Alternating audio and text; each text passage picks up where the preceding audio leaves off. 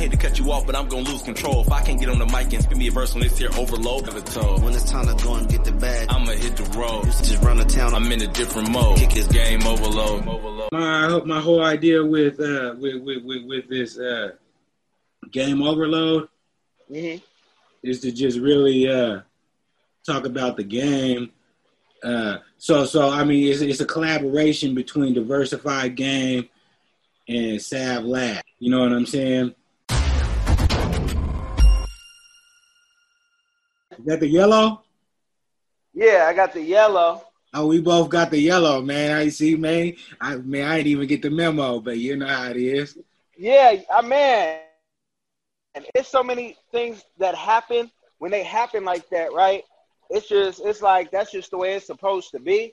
No memo needed. I was looking at the other one though that you dropped right before that. And y'all was dropping some science. Talking about some stuff I ain't even up on yet with the nonprofit shit. Cause my man, I guess, already got his rolling or whatever. That's tight. So you know what I'm saying? I was trying to soak it up a little bit. Yeah, Jacoby. Yeah. I was dropping a lot of game, man. I was trying to soak it up a little bit. Man, that's what we're about to do right now.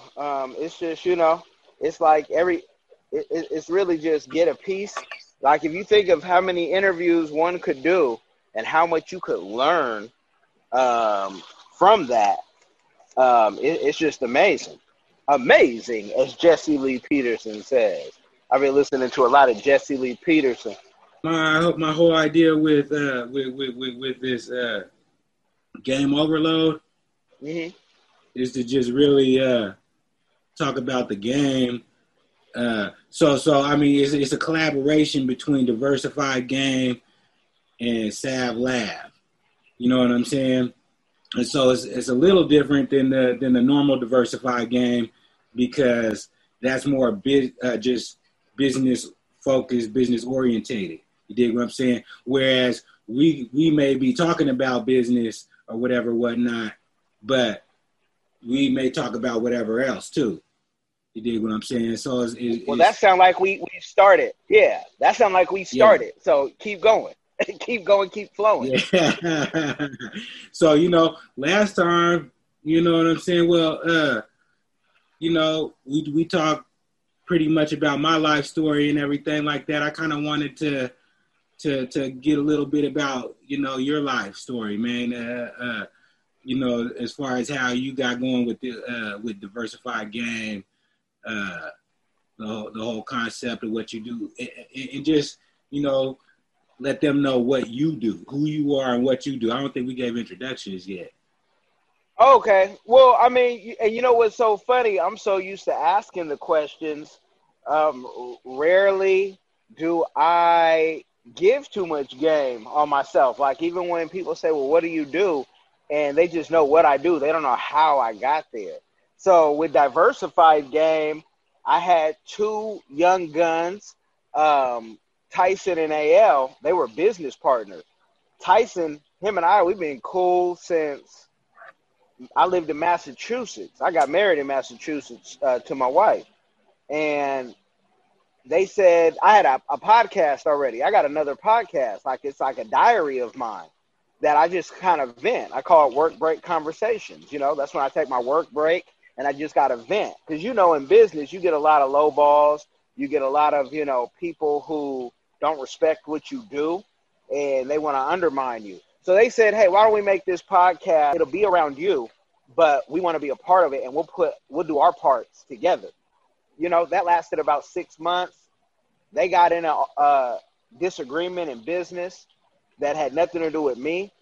And they just kind of flaked off, but it was meant for me to keep it going because we already had, best-selling authors, multimillionaire interviews, and we were just growing. So now for me, it's almost like an introduction to business because when people hear, like when I'm getting their story, I just interviewed a movie director. And when I told him something, he's like, oh, well, I see you're kind of savvy in the movie business. I said, no, I just have a movie on Amazon Prime and I've shot, I have my own documentaries and I have goals. So I kind of use it in a way to connect with people And I wish everybody would, because I don't want you to waste my time asking me questions that 1,000 other people are going to ask. Why don't we put it on record if we can? Unless it's some, some underworld type business, which I have nothing to do with. But if you do, anything outside of that, that's how I got started. But I'm just a consultant. How do you get there?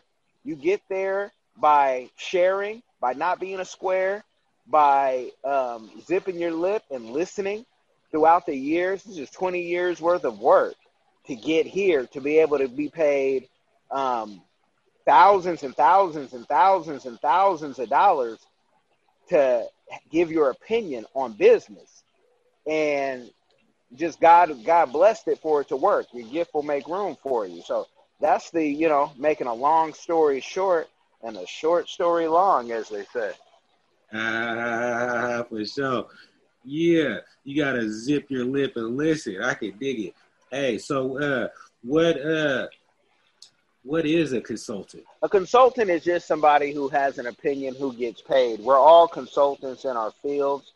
The difference between what I do is I read a book a week, and I go to conferences, and I tell people, a closed mouth won't get fed, but the scriptures really say, out of the abundance of the heart, the mouth speaketh, and that, life and death is in the power of the tongue. So my tongue don't stop moving, and I let people know what they want to hear, not what I want to tell them always, what they need to hear. So a consultant is somebody who's an expert in that field, and you can be a consultant in many areas, or you can be a consultant in one area, and you can get, you get paid more being a consultant than you do clocking into a 9-to-5, being they have all type of fancy names, at corporate for consultants, but I don't have to come in the office. I can give my advice straight from the house, and I prefer that, especially during these COVID times. That's dope. So, just, being that you work for yourself and you're doing your own thing, you know what I'm saying? Cause that's why I always say that's what it's all about, man. You know what I mean? So how did you make your connections with the many, man, you got a plethora, a multitude of people, you know what I'm saying, that you talk to and got interviews with and kick game with. How did you make your network?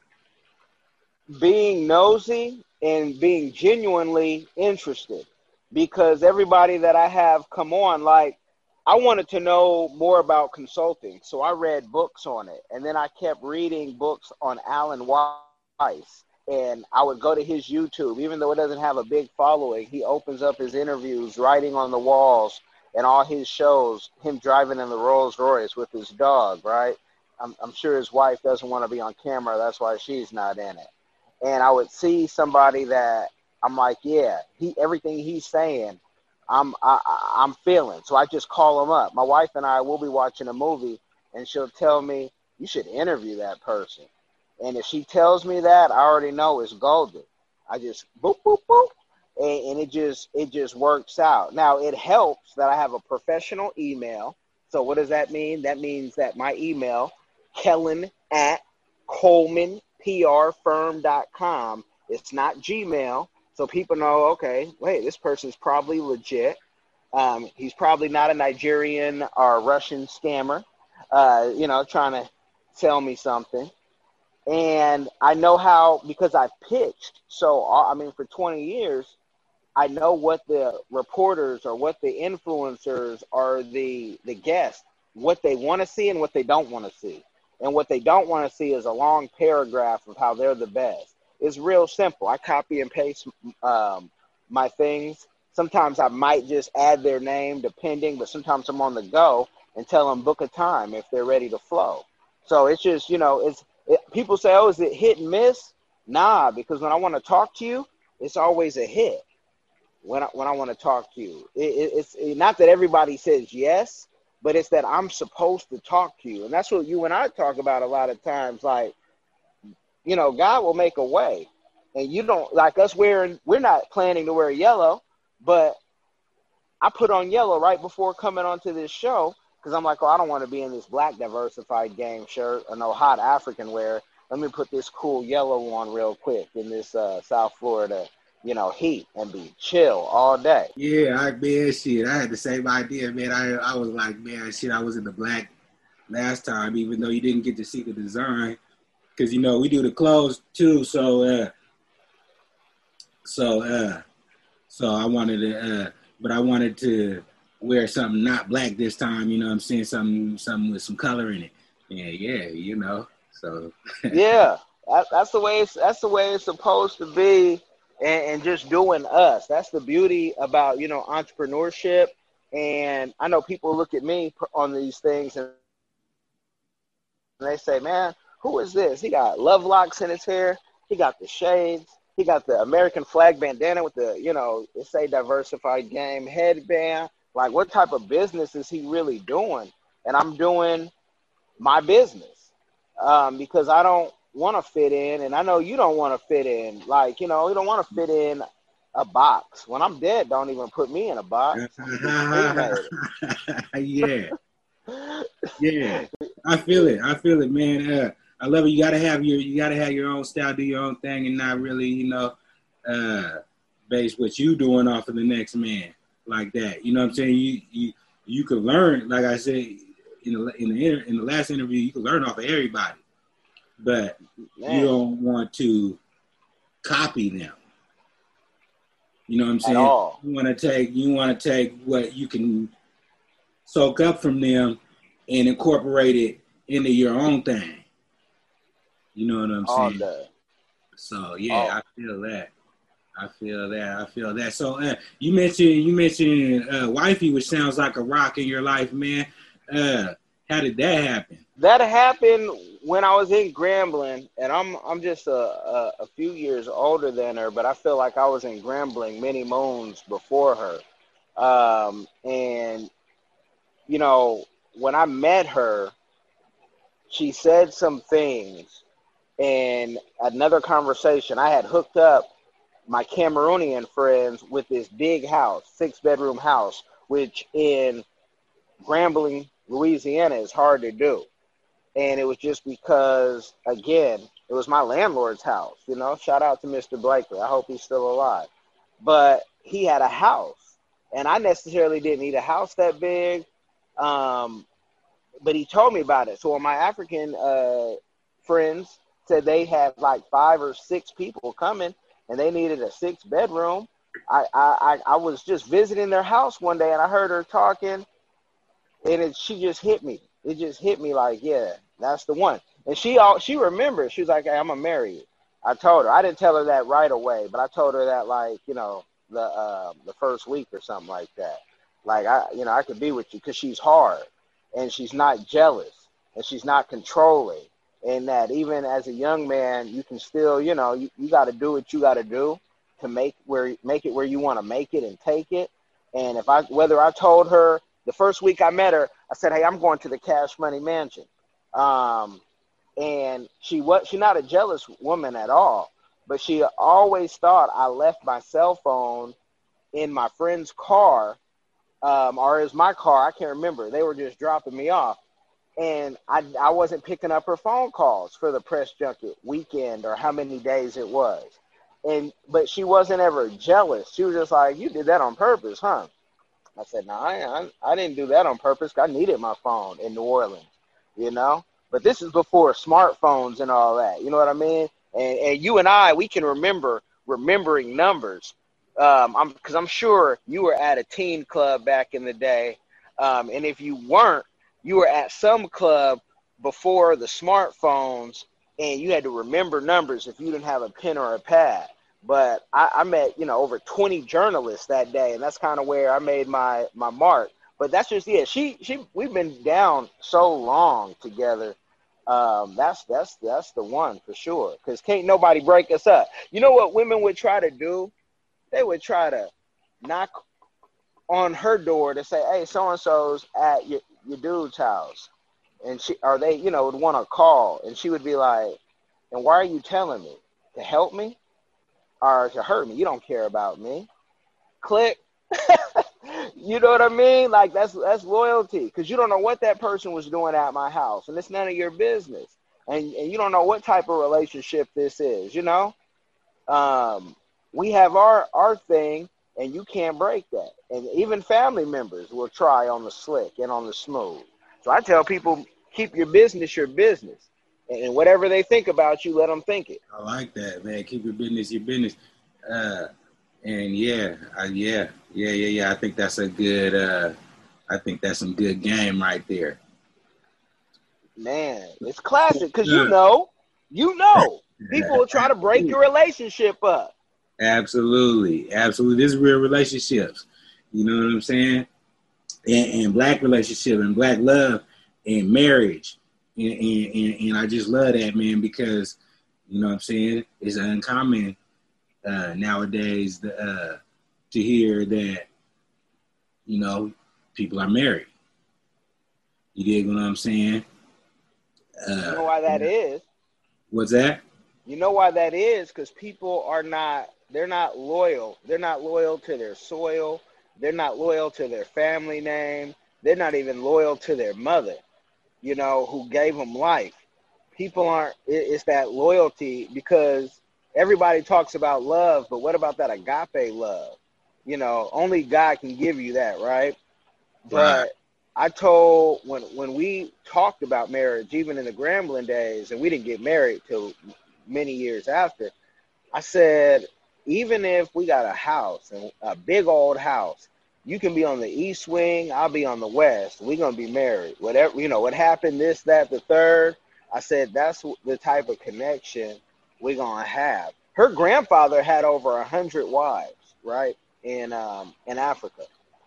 And international women, they live on a code that the family is the family. Like a Hispanic woman, she's going to be tied in. An African woman, tied in. Latin women, tied in.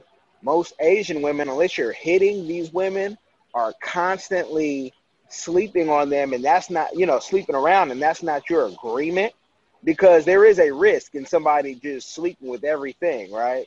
Like that's a risk that you're bringing home, and we see that now with COVID. Like a lot of guys, they like the strip club. I don't like the strip club, but if you go to the strip club, you could possibly kill your whole household. So you got to be responsible and upfront and honest with what type of relationship you have and what those boundaries are. So, you make those boundaries and keep them private, because folks will try to test them boundaries, outside of your relationship. So that's game. Absolutely. So, how did you come up with the name Diversified Game? Well, you know what? I didn't. I can't take the full credit for that, because Tyson came up with that name, and he came up with that name because he said, Kellen, you're always saying giving the game, which is just, Bay Area, West Coast slang. And I'm like, we got to give the game, because to the young people we do. So he was like, we were doing some work on diversity and inclusion, and he had flown out from Massachusetts, and he had seen the stuff that I was getting into. And again, I met him in Massachusetts. I lived in Texas before I lived in Seattle. And we lived in Massachusetts prior to that, before that in Cali and Louisiana. And I did a short little stint on the Hill in Congress for a Congress member. And I was, in the D.C., Virginia area for a little bit. And he came up with that name, and I just rolled with it, because I don't always have the best ideas. It's just like this conversation right now. I can't tell you to, ask me questions. That's not in my thing, because I'm supposed to be behind the scenes, the young Al Heyman. But because of our connection, if you tell me this would be a good idea, and there's nothing that it costs me to be like, why not talk to my friend, somebody who I met him doing business, and we can talk about anything for days. Why not? That don't, that's easy to do, but I wouldn't be the one I'm gonna just talk about myself all day. It's just not in my nature, because some of the stories people wouldn't even believe. You know what I mean? And that's why I take so many photos, I think, to this day, even though I don't publish them all out, because people will be like, That never happened.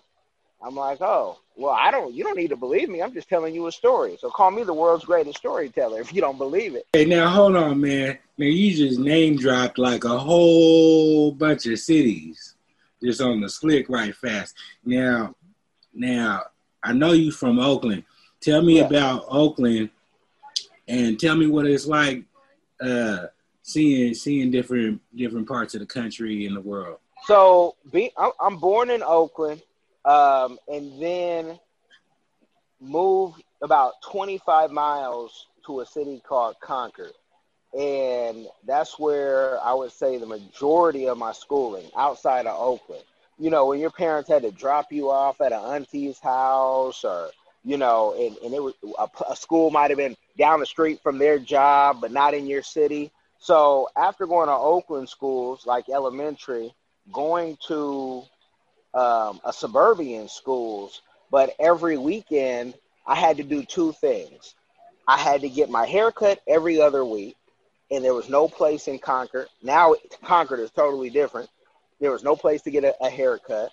So I had to be in Oakland, and I had to be in church. And we grew up in the church. You know, I think you might be able to relate. Church was not a Sunday thing. It was old school. It was at least 2 to 3 times a week, because you had the choir practice for the children, then another day for the aunties. Being in West Oakland, I would go and be like, hey, I'm going to go to choir practice even with my mother so I can see all my 100 cousins who are going to be at church, all my, 8 aunties and 6 uncles that they may or may not be there, right?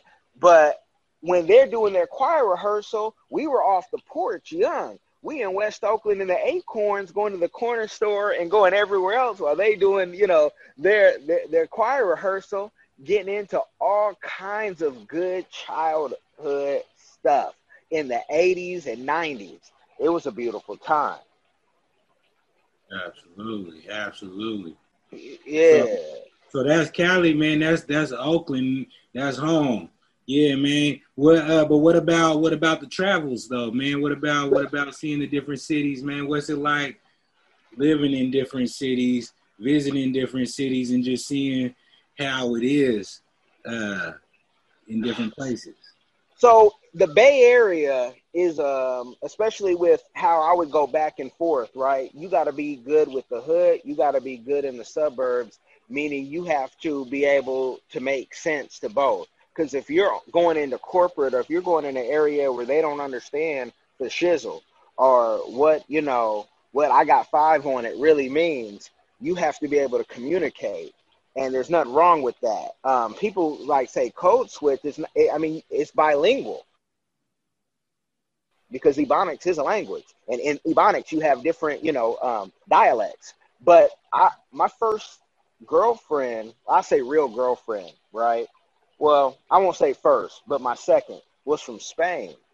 And when I was about 15, her dad was the vice president of DKNY's shoe department. And she was straight from Spain. She had been here less than 5 years. And so her English was good, but I learned, more Spanish than I did in school with her and her family. And at 15, my mother let me go with her.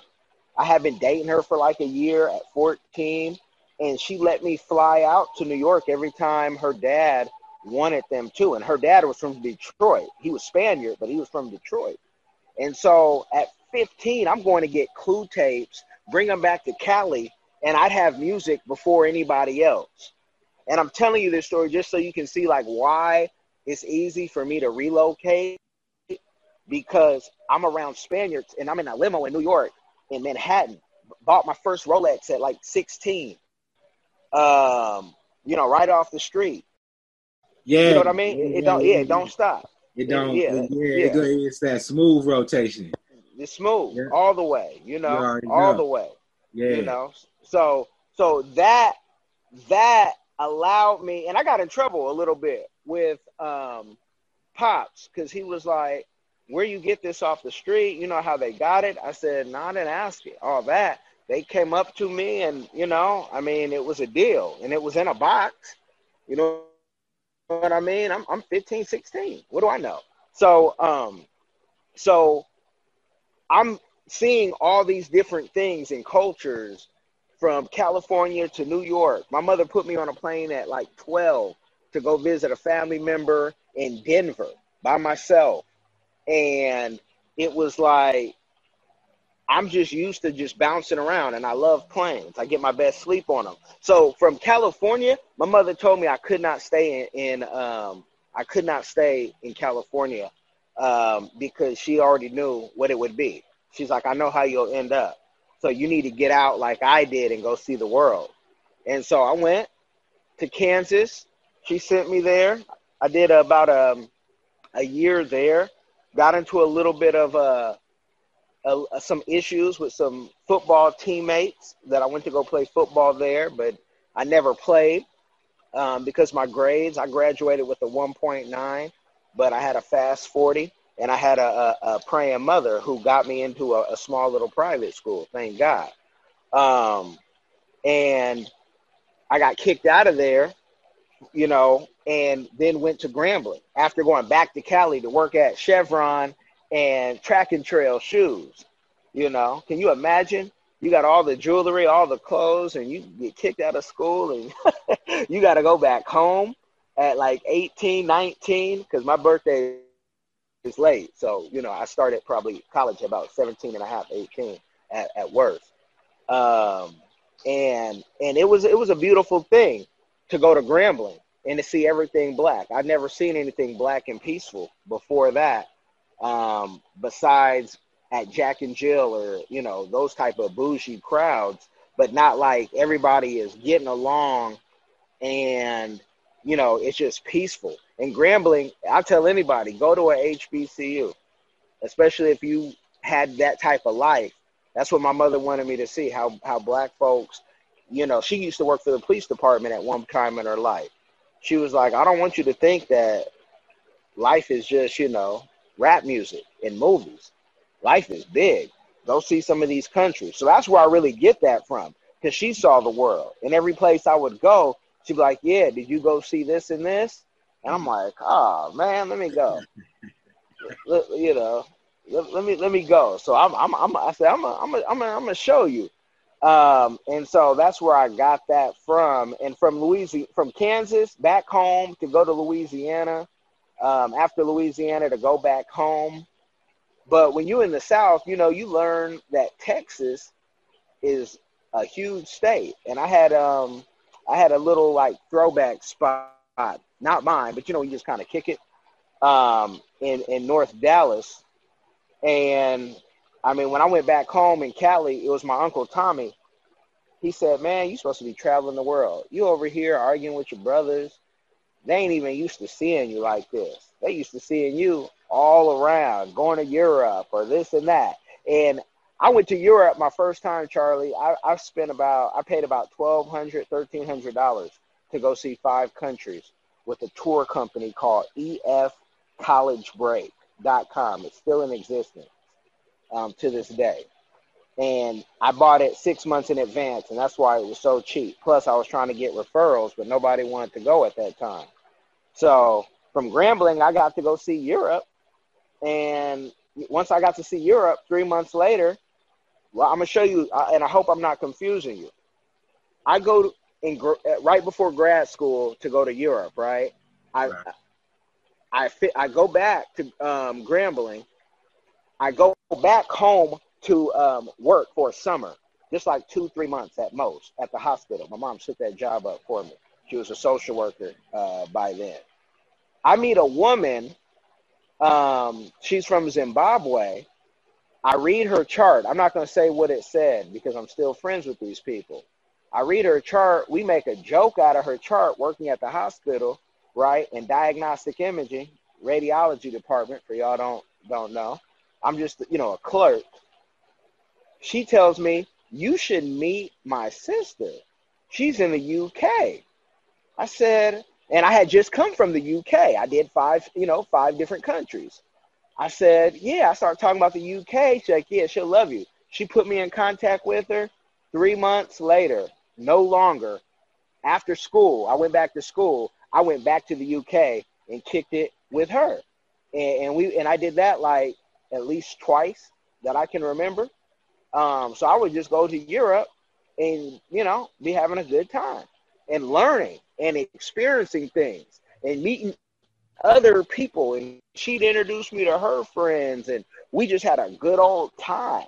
So, you know, go to Mary J. Blige concerts and stuff like that at the Wimbledon, where they do the Wimbledon tennis thing. And you're like, yeah, this is life. So one thing begets another thing. And, you know, you guys forgive me if I stumble at all, because I just get excited when I talk about this.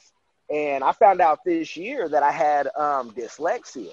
And it makes a lot of sense on how my brain works, because it's constantly just kind of thinking about, you know, how do you piece all these things together? Wait a minute. You got this. Okay. Hey, I don't know. They because I don't know. I think they just be diagnosing some shit. You know what I'm saying? Just like the whole, like the ADHD thing, you know what I'm saying, and all of that. You know what I'm saying? They just be diagnosing some shit, man. It is what it is, and people been people, man, man, since forever. You know what I'm saying? So I don't know, man, because it ain't nothing, man. It ain't nothing slow about you, and they make dyslexia sound like it's an impediment or some shit like that. So no, it's not. It's not even to me. It's not even a disability. It's a superpower. And my wife, you know, she's a physician, and she had told me, but I had told her for years, I think I might have that or something. And she was like, well, maybe you do, because sometimes you'll say one word like this and you'll mean that. But she doesn't even believe the diagnosis. She thinks I went in there acting. And I have another friend who's a PhD as well, a psychologist, and she thinks the same thing, right, of my wife. And the thing about it is, my brain, I know, and they tried to give me ADHD as a kid, and this woman said, I think your ADHD might be in remission, and I can't go too much into how the diagnosis, just because there's a reason why it was kind of written up the way it is, and they do just want to write stuff up. I've worked with kids who have real ADHD and, you know, social problems. That I don't have. What I do have is I need to have multiple things going on, and I suffered in school. That 1.9 was because I was totally bored, and I knew that my history wasn't what they were telling me. Mm-hmm. And I knew it. Mm-hmm. And so when I would tell the teachers and argue with them and had facts, see, it's one thing, you can say what you want to say, and that's what they do now. People say what they want to say. But if you want to talk about the Bible, Quran, or whatever, if I know what I can prove, I'm going to tell you, but that's not in that scripture, or that's not in the movie you just said. You're making that up. And that can be your opinion. And in psychology, you're entitled to your opinion. So I'm not arguing with you about opinion. But if you want to talk about facts, like when they say, oh, you know, and Trump is this, I can only tell you what can be proven based on the things he said or done. And everything else is just opinion. But you can still love him. I ain't got no problem with it. I don't really, you know, you're supposed to love everybody, but hate their ways. I don't trust any politician, you know, I don't care who they are. If it was me, I would even be like, I got to look at myself from the outside in and say, am I doing the right thing? Because power corrupts. So yeah, it's not I know I'm definitely not slow, because I've put things together that somebody who was mentally slow. Well, I'm not even saying slow like that. I'm just saying like is it like some kind of like a, I don't know, disability. You know what I'm saying? Like it's not, I don't know. It's game, Charlie. Because if I would have got this diagnosis as a kid, they would have gave me extra time on a test. I'm saying the whole diagnosis and misdiagnosis, because I mean there's so much misdiagnosis going on. You know what I'm saying? But the whole diagnosis thing, they're pretty much trying to attach you to this label. Yeah. Well, but let me give you some game why this could be beneficial though. And this isn't the reason I didn't know this. I did not know this. But let me give you this game. The after she was done, She said, you know, even if I think giving you more time on a test, like if I want to go to law school, right? Because sometimes I be having goals I just want to do from childhood. She's like, if you want to go to law school, I don't even think taking more time on a test would help you. She's like, but your verbal fluency is so high, it's had you, you know, master some things that you're really interested in. And this is key. You'll get this. She's like, what you're interested in, you can do like that, where it might take somebody more time to figure that out. You just know it because you know it. And it ranges from technology to all type of stuff based on experience, right? And she's like, and that's why you break things to build them back up, because you want to do it your way to make it faster. And that's the problem I have with corporate America. She said, but if you want to go back to school and there's like an LSAT test, it's possible you wouldn't even have to take the LSAT because of this diagnosis I'm giving you. You know how much further in a whole nother field some people, including myself, would be if we didn't have to take these tests like a GRE. I took that. I took it in an hour. I'm like, this ain't for me. I'm not interested, right? My brain is just not going there. And LSAT, I got lawyers who know me, and they say, Kelly, you'd make a great lawyer, whatnot. It's still something I'm considering. But I don't want to be in the courtroom. I want to do a different type of law. But it stops. Those tests stop us, especially when you come from being a minority, where those tests, they have proven, are culturally biased the way they write them up. Our brains don't understand some of the things they're putting in place because those aren't culturally competent, questions. If you broke it down in another way, I might be like, oh, yeah, I got you. But I don't understand and don't even want to understand why if train A leaves at this time to train B leaves at that time, and with these intersections, like, come on, man, we got the internet. Come on, man, that's not realistic to me. I'm not going to master that because I don't know when that's going to benefit me. And that's my fault, but that's just the way my brain works. Right. Man, that's all I'm saying with the diagnosis and stuff like that. And because these names and terms, right? And this is all man-made stuff that we came up with, you know what I'm saying? But we're labeling and putting people in boxes. And because the only definition that I knew about dyslexia was like you see stuff backwards. You know what I'm saying? You see the words written on the page and you read it backwards. You know what I'm saying? Yeah, it's different. And it's different. Right. I think a lot of people have been diagnosed and, misdiagnosed. A lot of people have been misdiagnosed and they ran with whatever they was told. I know that for a fact because I've worked with kids in Ruston, the Methodist Children's Home, when I was in my undergrad, the Phoenix Academy, Sisters of Providence in Massachusetts. Phoenix Academy was in Massachusetts, and as well. And I've seen kids that to me had nothing wrong with them when they say ADHD, but they just couldn't. They were like me; they couldn't connect. And once we connected them to what they were interested in, that's what I'm talking about. All of them labels that they try to put on you. You know what I'm saying, man? People, man, get out of here.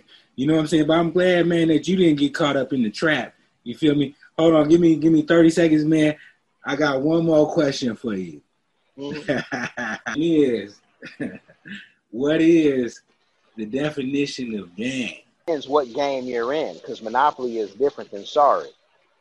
And so, when we say give the game on Diversified Game, people think, oh, okay, you're talking about business. I am, but I'm talking about the blueprint, because I saw a lot of people come and try to get into fields that they didn't know how that game was played. Let's say for rap, for existence.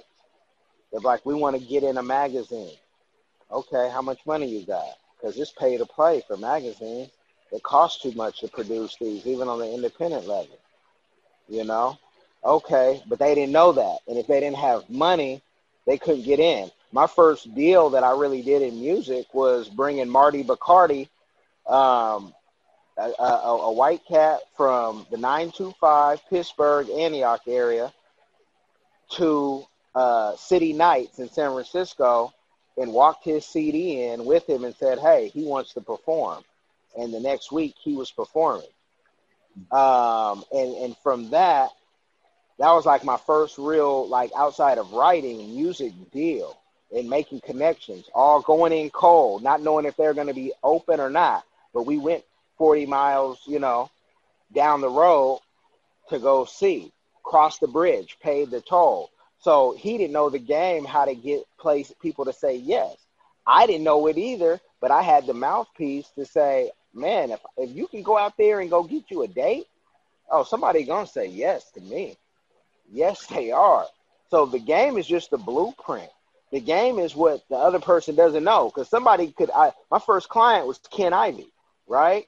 Ken Ivey got the game all through the streets. He knows every blade from here to Maine to Spain. But he didn't know the game of how to take a product and do this, this, and this. And we just all worked it together. Because Ken, he's learned so much throughout the years, but he just knew he didn't want to be known as Pimpin' Ken anymore, right? He wanted to be known as something more. He wanted to be legendary. And he's done some great stuff. But the game is it's the blueprint and giving. I can't give the game in medicine, even though I have a healthcare company, because we hire professionals for that. I can give the game in how we created that company, even though I don't know anything about it. I can give you the game in PR and consulting because I know something about that. And other businesses because I know something about it. Well, man, you mentioned your the first episode in the music industry.